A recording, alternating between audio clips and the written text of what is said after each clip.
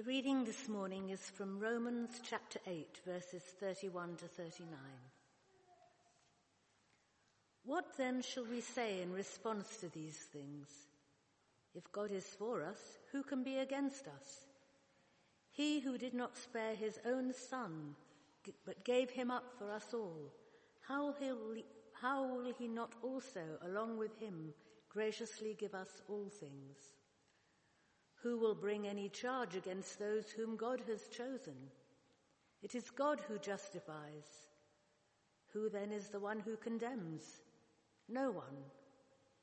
Christ Jesus, who died, more than that, who was raised to life, is at the right hand of God and is also interceding for us.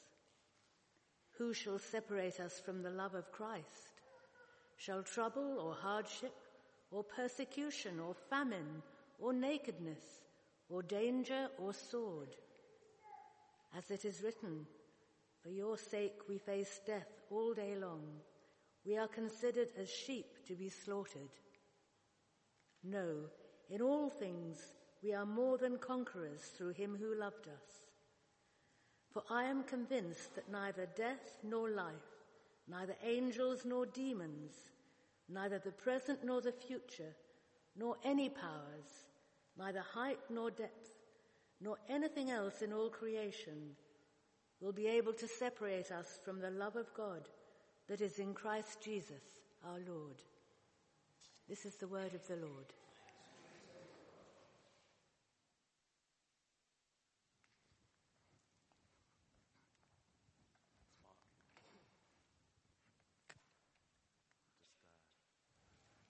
Pray for you.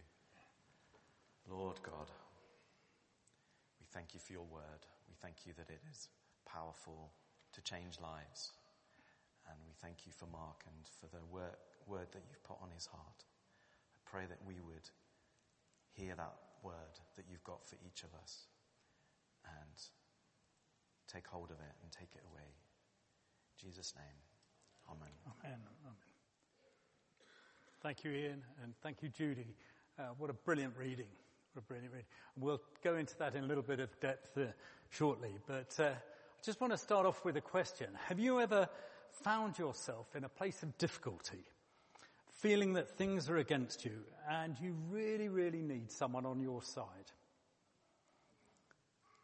I see a number of you nodding. I certainly have, and as I was reflecting on this, I was remembering one particular incident just a few years ago, just before I sat my A-levels.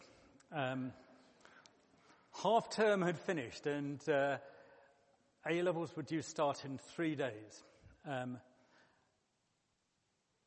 just before half term had started, the headmaster had pulled all the A-level students together, and he'd talked to us about the importance of being well prepared for these exams that were so crucial. And how, although there were 3 days after half term before the exam started,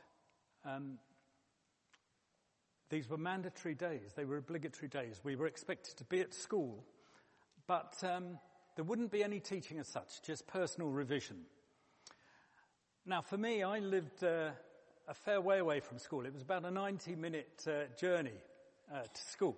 So I did, I wasn't sitting maths, but my maths told me if it's 90 minutes each way, that's 3 hours a day, 3 days, that's 9 hours. That's an entire day of revision. I'm going to waste sitting on buses going to school.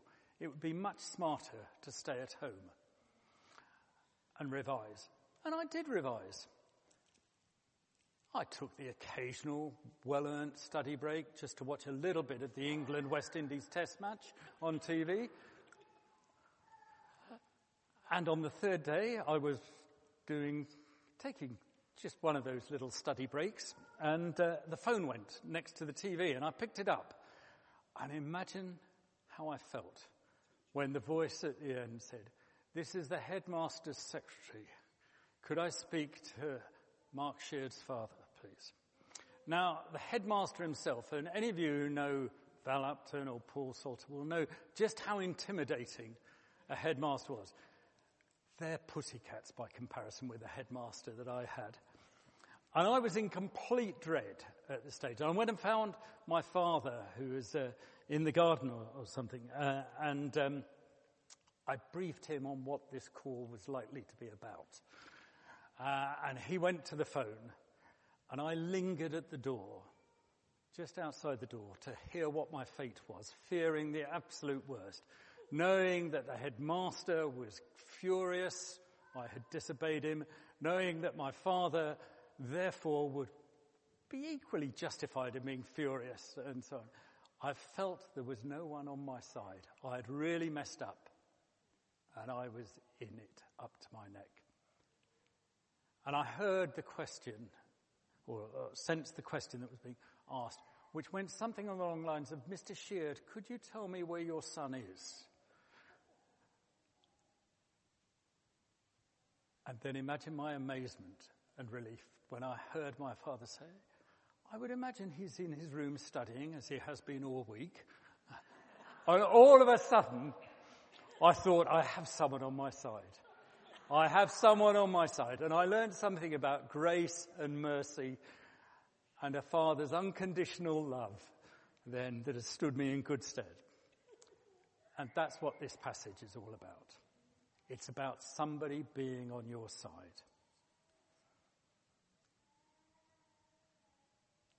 The very first verse that we had, verse 31. If God is for us, who can be against us? It's right at the heart of this passage. I've heard Romans 8 described as an entire chapter as like the highest peaks of mountaintop theology. Well, if that's the highest peak, almost those words, those 4 words, if God, or 5 words, if God is for us, are the Everest. The whole chapter is, of course, amazing. It begins by asserting in verse 1 that there is no condemnation for those who belong to Christ Jesus. And it concludes in verse 31 with the promise that nothing in all creation will be able to separate us from the love of God that is in Christ Jesus. No condemnation and no separation. This is profound and amazing theology, revealing so much of who God is and the nature of his relationship with us, his people. And it's really important that we understand this theology, that we know what we believe. So I am going to provide you with a brief summary of the theology to the best of my ability, beginning at verse 31. Let me just remind you of the words, what shall we say about such wonderful things as these? If God is for us, who can ever be against us? What are these wonderful things that Paul's referring to?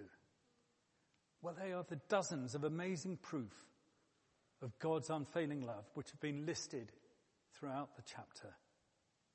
Verse 1, as I've said, there is no condemnation for those who are in Christ Jesus. Verse 16, the Spirit himself testifies with our spirit that we are God's children. And the one that gets us through those difficult times, one that Helen was talking about last week, we know that in all things God works for good for those who love him. And verse 31, therefore, is the culmination of all those wonderful promises. It reminds us who God is and how he helps us. When we grasp the truth that God is for us, we have nothing to fear. And let's be clear what God being for us really means. God is for us in the sense that he is on our side. He is always, constantly working on our behalf for our good. And he's proved his goodness to us by adopting us as his sons and daughters, by giving us his Spirit, and by determining to save us. And that's what this chapter has been all about. So the follow-up question, who can be against us, is pure rhetoric, because the answer is so obvious. If we have the Almighty, the maker of heaven and earth on our side, who can be against us? No one can be against us. It's just another way of saying that no one could possibly be more powerful than God. No one could be more on our side than God. No one can destroy us. The idea is not that we'll never face any opposition, we'll never face difficulty or trouble. It's simply that any difficulty or trouble or opposition we face is doomed to failure. They may be against us, but never successfully against us. Since God is on our side, we have nothing to worry about.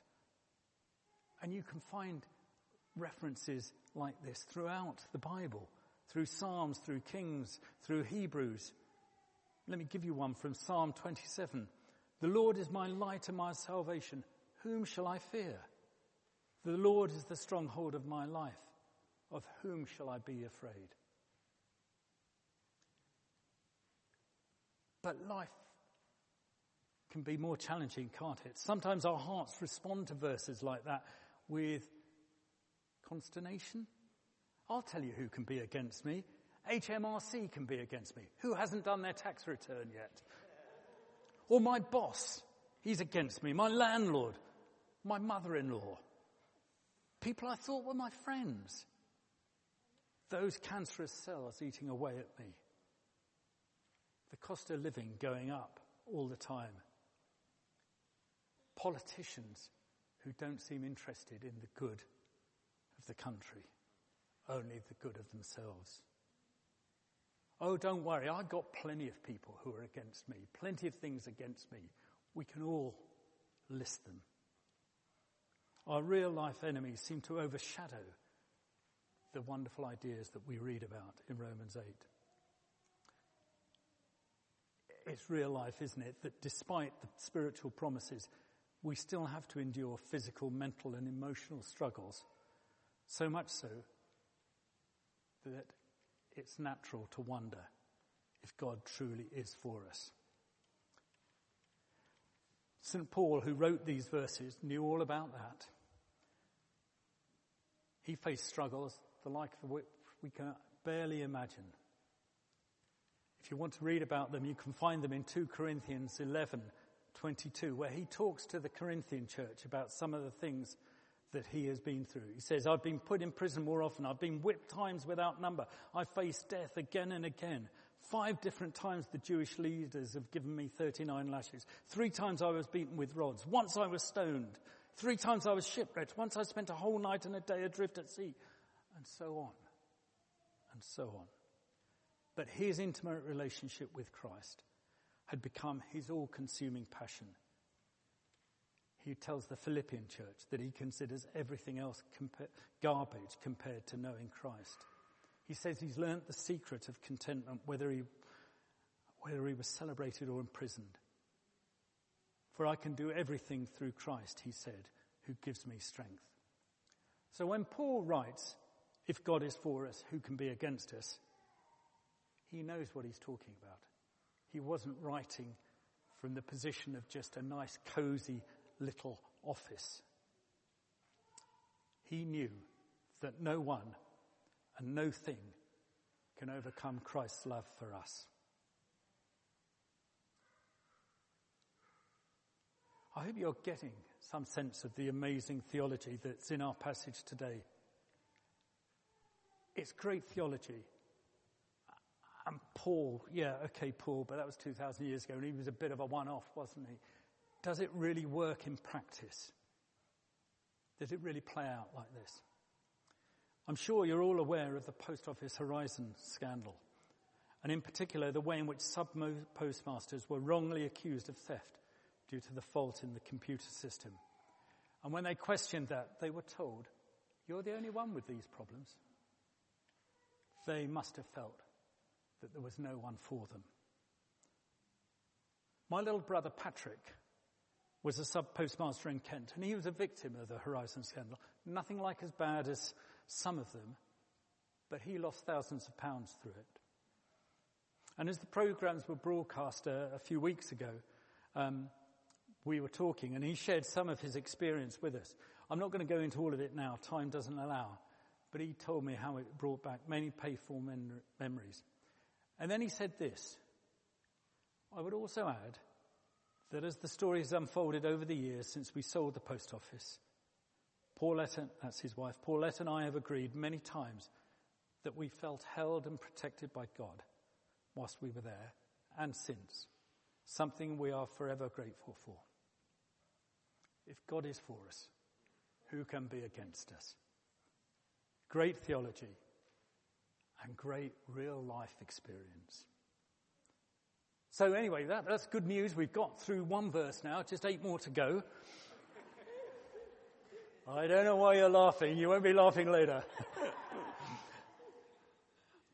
As the chapter goes on, it's built around 5 questions. As I say, we've just heard the first. If God is for us, who can be against us? It goes on. How will he not also, along with him, graciously give us all things? Who will bring any charge against those whom God has chosen? Who then is the one who condemns? Who shall separate us from the love of Christ? 5 questions in the passage. They're obviously a rhetorical device, but they're also an encouragement for us to go and work it out for ourselves. And it's important that we do work it out for ourselves. But this means much more than simply understanding the theological truths and knowing that simply knowing what we believe is not enough. It's about experiencing what we believe. It's about living what we believe. So I want us to stop thinking about this passage as a theological treatise, but hear it for what it is. It's a love letter from God to you. And I'd like this to be really personal for each one of us. There are some verses in Ephesians that are a prayer. It goes like this. It says, I pray that out of his glorious riches, he, God, may strengthen you with power through his Spirit in your inner being. And then get this bit. So that Christ may dwell in your hearts through faith. And I pray that you, being rooted and established in love, may have power together with all the Lord's holy people, which is us, to grasp how wide and long and high and deep is the love of Christ, and to know this love that surpasses knowledge, that you may be filled to the measure of all the fullness of God. So I'm not going to work through a commentary on the other 8 verses. Instead, I want us to do something a little bit different. I want you to stop listening to me. That's if you still are. And I want you to make space to hear the voice of God, to hear his Spirit whispering to you, to reassure you, to encourage you, to change not just your mind and your thinking, but your heart and your soul. I want us to practice simply resting in the presence of God for a short time and let him speak to us by his Spirit. So what we're going to do now is just go through this passage verse by verse, which will come up on the screen. I'm going to use a different version to the one we read, the New Living Bible, just to avoid us being too familiar with the words, maybe hear them a little bit differently. And as we go through it, I'm just going to prompt a question or two and give you some space to listen to God. So I want us to be still.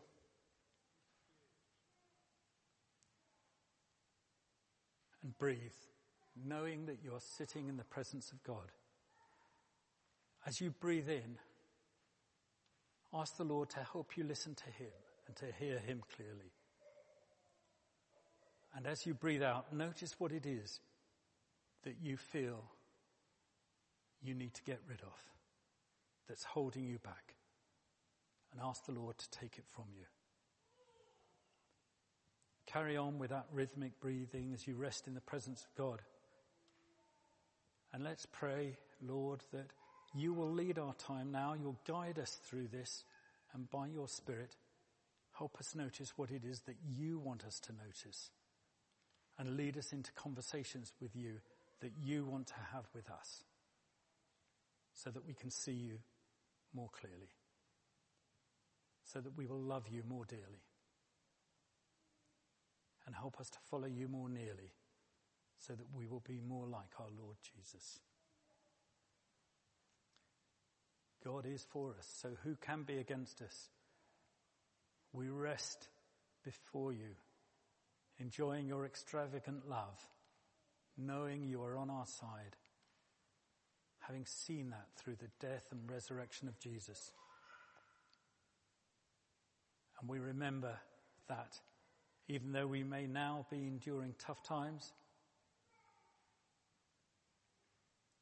or those times may be ahead of us, no matter what is happening to us, no matter what we may have done or not done, God is with us. So let's rest in verse 31. Now, what shall we say about such wonderful things as these? If God is for us, who can ever be against us? Let's just stay with that verse. What is it that you feel is against you, stopping you having that life in all its fullness that God wants for you? Perhaps it is health concerns, or financial worries, or relationship difficulties, or a failure, or a sense of guilt. Let God bring into your mind what he wants. And in the space of a few minutes of quiet, just acknowledge that before God.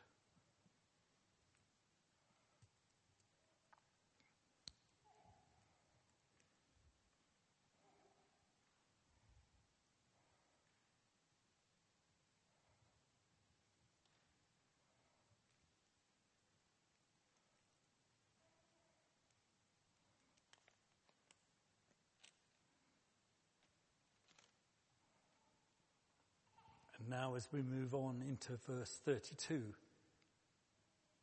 since he did not spare even his own son, but gave him up for us all, won't he also give us everything else?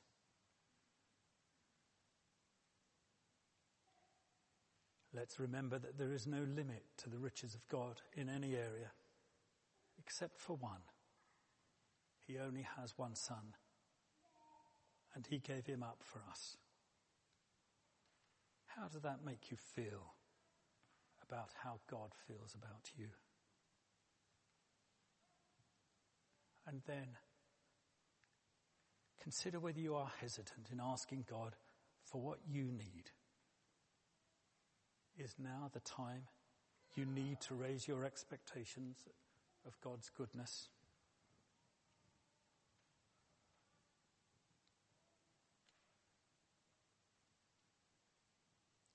Ponder that for a few moments.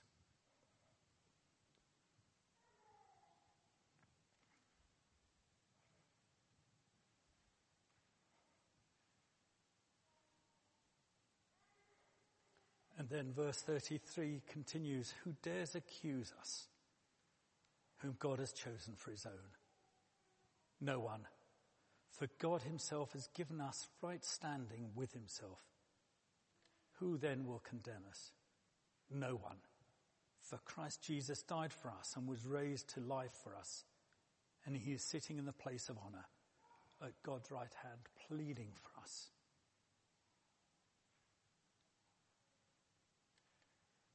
As you listen to these words, are you living under accusation? Are you accusing yourself, feeling that you're not worthy of God's love and goodness? Are you telling yourself that God knows what I'm really like and so he can't possibly love me?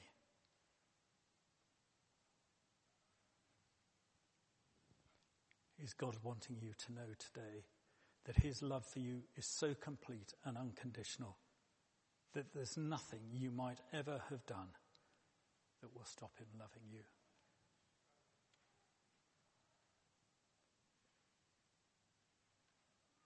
Let him whisper that to you now.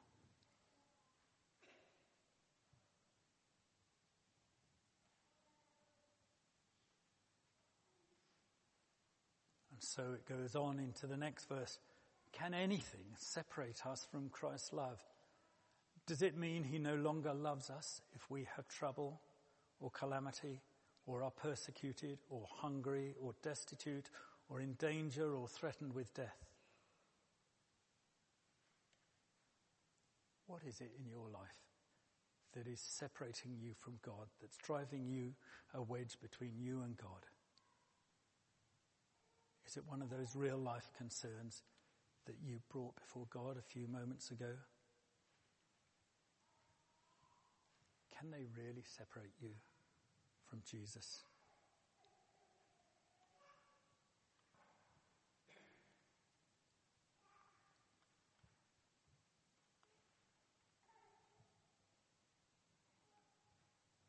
No.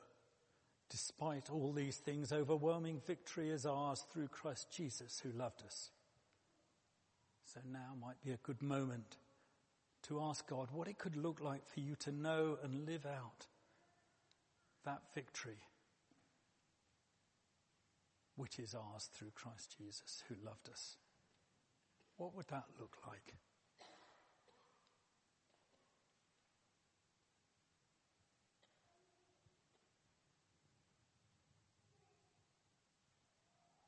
So we come to the last two verses. I am convinced that nothing can ever separate us from God's love, neither death nor life, neither angels nor demons, neither our fears for today nor our worries for tomorrow. Not even the powers of hell can separate us from God's love. No power in the sky above or in the earth below, indeed nothing in all creation, will ever be able to separate us from the love of God that is revealed in Christ Jesus our Lord. So now take a moment to reflect on whatever it is that God has been bringing into your mind and ask the Lord how these words that you've heard and reflected on today impact that situation where you need to overcome something that has been separating you from God.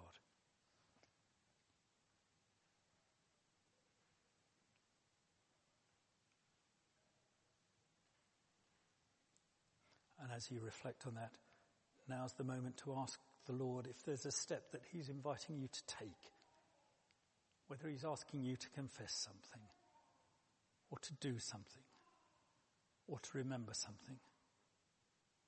Whatever it is, take a moment to talk with God in the quiet of your heart now about how you might take this next step.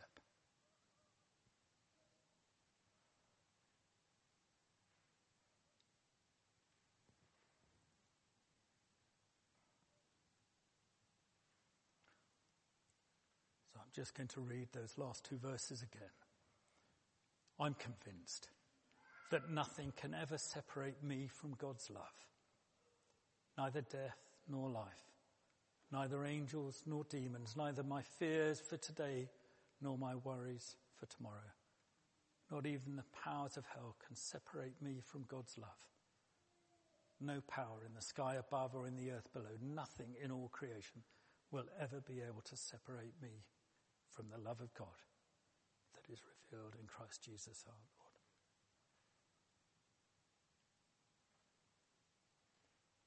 Heavenly Father, thank you for this beautiful and glorious reminder of your love for us, a love that can never be taken from us. Nothing that we can do and nothing that can be done to us can ever remove us from your love. What an amazing, extravagant, unconditional picture this paints for us. So Lord, if we have any doubts, I pray that you'll chip them away and embed this truth deep within our hearts and souls, knowing that we are deeply, deeply, deeply loved by you. And Lord, would you guide and lead us to know what it looks like to claim the victory that you talk about here, that is ours through you, even when our situation doesn't change. Help us to know that you've given us everything we need to live in step with you, to live in your love regardless of our circumstances. So Lord, help us to live and rest in your love and your victory. In Jesus' name, amen.